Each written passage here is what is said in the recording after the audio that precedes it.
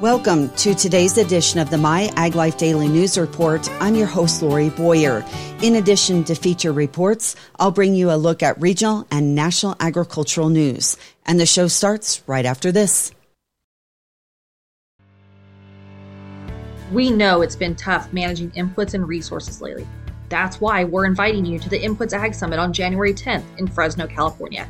This event is a lifeline for specialty crop growers, PCAs, CCAs, and applicators alike. It's your opportunity to get help in today's challenging landscape. What will you find at the Input Ag Summit? Cost-saving seminars, networking with experts, special panel discussions, and solutions for hard times.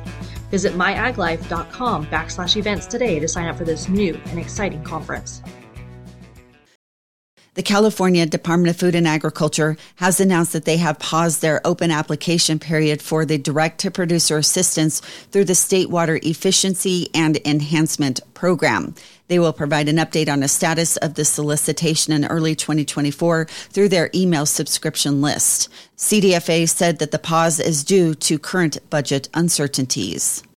Citrus growers, industry members, and property owners with 25 or more citrus trees in San Diego County and the surrounding areas are invited to attend an in-person citrus meeting coming up tomorrow at 10 a.m. at the Valley Center Library to discuss details surrounding the newly established Wanalong Bean Quarantine Area in the Valley Center.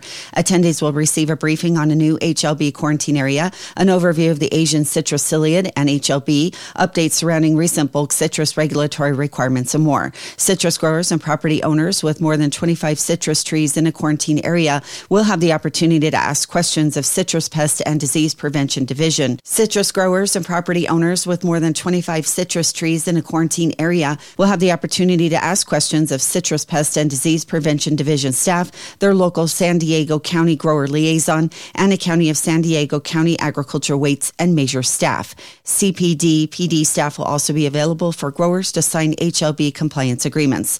There will be no virtual option provided for this meeting.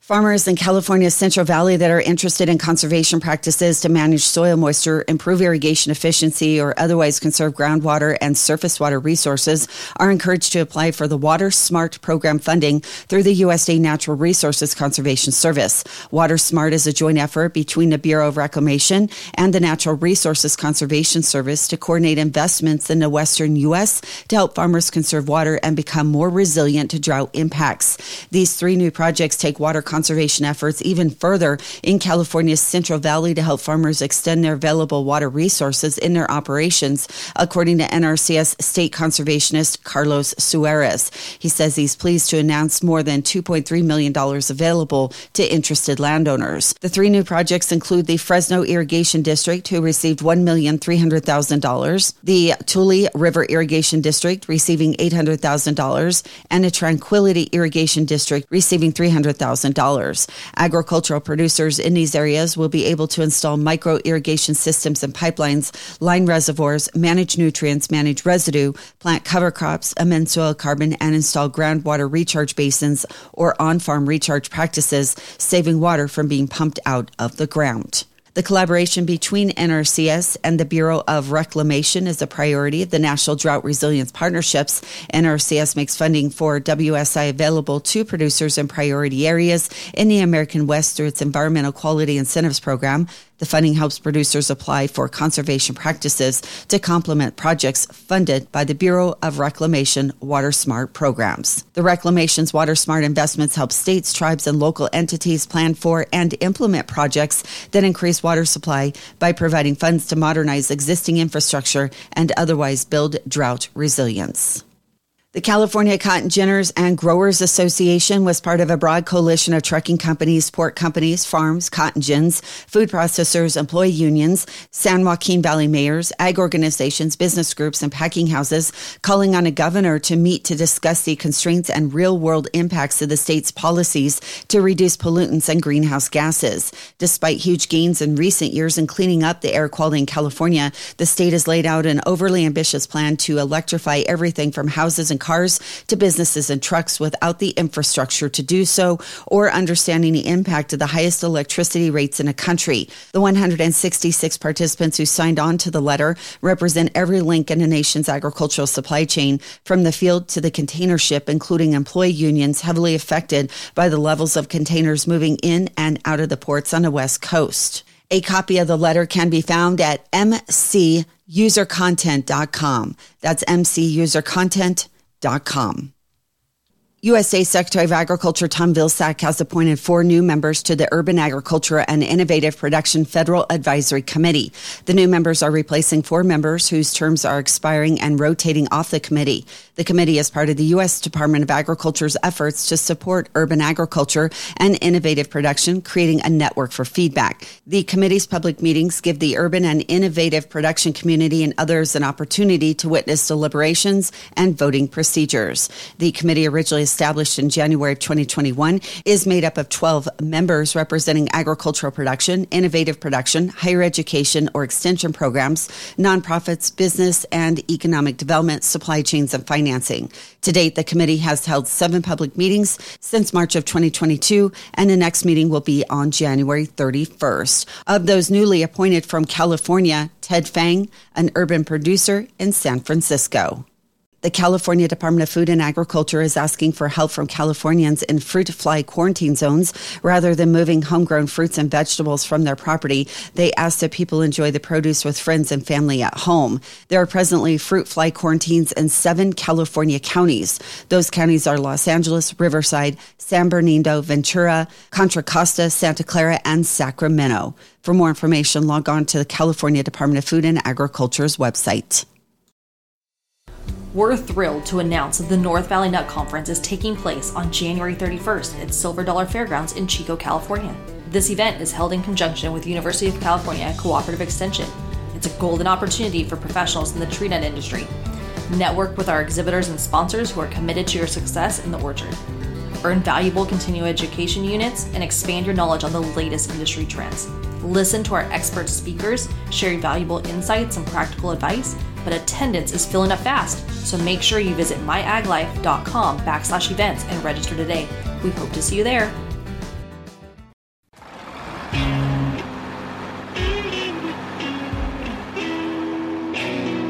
I think everybody is fully aware that we're overproduced versus the current global demand that's out there. Obviously, globally, when you look at how many acres and how many tons have come into the market over the last 5, 7, 8 years, and yet per capita consumption, both here in the United States but internationally, has remained relatively flat. The net result is that demand and supply are not in balance. And so one of the solutions that has been talked about for some time now, actually since I've started, is some version of a tree pull program. California Walnut Board CEO Robert Verloop talking about one of a couple opportunities coming up for the walnut industry, a tree pull program looking to even out the oversupply which is being presented to USDA for approval. But first, Verloop covers another Section 32 program being received for walnuts this next growing season. That means more funding. We were informed we would have $30 million, and that program will probably go out to bid sometime in January, with shipments starting either mid to late March, maybe early April. Again, the way the program works is that the Food and Nutrition Services within USDA solicits their demand from food banks, which currently continue to see at least a great demand for all types of perishable products and non-perishable. So we think that we'll continue to see high demand for walnuts in the food banks. And once that volume has been established, then USDA would put out a bid. Our processors and handlers would place their price bids, and we would see shipments coming up sometime, as I said, late March, early April. Back to the tree pull program, the California Walnut Board is in talks with USDA to provide them with more information on the program. This could be something a grower sees available for their own orchard in as short as a year with USDA approval. At the last board meeting, we reported back to the board of directors on the commission side some initial findings on what it would take to get the industry right-sized. I think everybody is fully aware that we're overproduced versus the current global demand that's out there.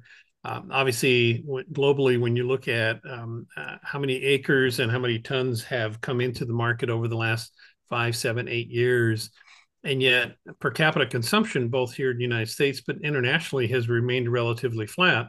The net result is that demand and supply are not in balance. And so one of the solutions that has been talked about for some time now, actually since I've started, is some version of a tree pull program. It's been tried in the peach industry. I believe it was in the canned peach industry, and then also in the prune industry. Mixed results, depending on who you talk to. And in our case, it's the same situation where it's kind of a split between the industry of we need to maintain our market share and work on the demand side versus let's see if we can help incentivize growers to remove acres so that they can use their land for something that's more profitable in the short term. The challenge that we're faced with is that it is an emotional issue. It's a philosophical issue.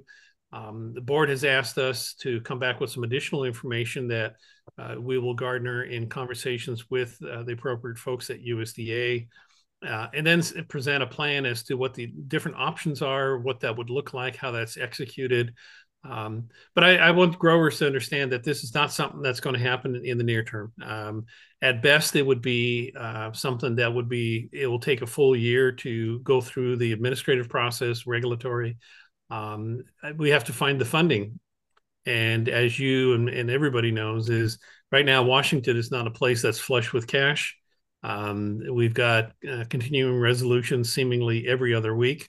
And USDA is up for appropriations again in, I believe it's January. So we're coming into this at a time when funds are in high demand. There's a lot of ag emergencies that are being funded right now. And to come in and ask for a tree pull program, we just need to make sure that we've done all of our homework, that the industry can be unified behind whatever the solutions are, and then we move ahead. But that process in itself, as I was describing it, will probably take a full year to implement. So any growers that are contemplating removing acres probably ought to move ahead without the thought that there would be government programs from the USDA at least to cover that. There are programs available here in California for whole orchard recycling and some soil conservation programs. And there are folks with other crops, tomato processing crops, as an example, that are looking for more land. So there are alternatives to a tree pull program that's funded by USDA and executed through the commission or the board. So I would encourage growers to take a look at that. We have some of that information on our website at walnuts.org under the grower information area, where you can see some of the current programs that are available. But I wouldn't anticipate any program to be available until much later this year, if at all. As I said, this is a philosophical issue that the industry is divided upon, and the board members will need to make a decision in the coming month or two. You're listening to My Ag Life. I'm Taylor Dahlstrom. Sponsored by the California Walnut Board and Commission, supporting the industry with on-farm innovation through production research, advocacy for government programs, and driving consumer demand. Doing more together. Retail fertilizer prices were mixed again in the second week of December 2023. Two fertilizers had noteworthy price moves compared to last month. Both urea and UAN 28 were down 6% compared to last month. Urea had an average price of $540 a ton. UAN 28 was at $339 a ton. Prices for the remaining three fertilizers were down just slightly. DAP had an average price of $713 a ton, 1034-0 at $595 a ton, and UAN 32 at $490 $9 a ton. Prices for 3 fertilizers were just slightly higher compared to last month. MAP had an average price of $819 a ton. Potash was at $517 a ton, and anhydrous checked in at $851 a ton. The potential of the nation's sustainable aviation fuel industry received significant support recently from an announced federal fuel production credit. USDA Ag News reporter Rod Bain. The sustainable aviation fuel industry will receive a new incentive to increase production, a credit. The Treasury Department and Internal Revenue Service recently announced new guidance regarding SAF credits and eligibility for such. Producers of biomass-based diesel, advanced and cellulosic biofuels, and cellulosic biodiesel approved by the Environmental Protection Agency under the Renewable Fuel Standard would be eligible for the credit. Agriculture Secretary Tom Vilsack applauded the decision and is quick to point out what the credit and other incentives could possibly do from an economic perspective for the biofuel industry. Sustainable aviation fuel is a 36 billion gallon industry that does not exist for all intents and purposes today. 36 billion gallons. Compare that to the existing biofuel industry. You're talking about twice the size of the existing industry today. If that industry supports 400,000 jobs, do the math. There's a tremendous opportunity just in sustainable aviation fuel. I'm Rod Bain reporting for the U.S. Department of Agriculture in Washington, D.C. First Fruits Farms, a leading name in the fruit tree sector based in Washington, is thrilled to announce a successful acquisition of Applewood Orchards and Applewood Fresh Growers. This merger marks a significant milestone in the company's continuous pursuit of excellence and expansion. Working jointly, First Fruits Farms and Applewood Orchards aim to provide their customers with even more remarkable and diverse product offerings, including apples, cherries, and pears. This collaboration not only bolsters volume capabilities, but also enhances the ability to serve customers in the Midwest and East Coast with certain freight advantages, supply chain efficiencies, and transit time reductions. U.S. fresh potato exports soared 16% in the 12 months from October of 2022 through September of 2023, according to USDA trade numbers. Total U.S. fresh potato exports in that period totaled $334.5 million, up 16% from the previous period. Mexico and Canada continue to dominate, but USDA trade numbers show faster growth is happening in some Central American and Asian markets. Mexico is the top destination for U.S. potato exports, with shipments growing 43% year over year to $111 million. In 2022 to 2023. This represents about a third of total U.S. potato exports, according to USDA trade data. Exports to Canada, the second largest market, grew 7% to $100 million in 2022 to 2023, accounting for about 30% of total exports. Trade numbers reveal strong growth was seen in smaller markets like Honduras, Guatemala, and South Korea. Japan saw a 16% drop in imports from the U.S., but remains a major market at over $20 million. Taiwan and the Philippines saw slight declines, but remain top 10 export destinations, according to USDA. Emerging markets like the Cayman Islands and Costa Rica saw double-digit growth, suggesting potential for further expansion. Developing animal handling skills, like all things, takes practice, and a researcher at the University of Wisconsin has developed an innovative, interactive way for dairy farmers and their employees to brush up on their handling techniques. Holstein USA's Bob Severa shares the story.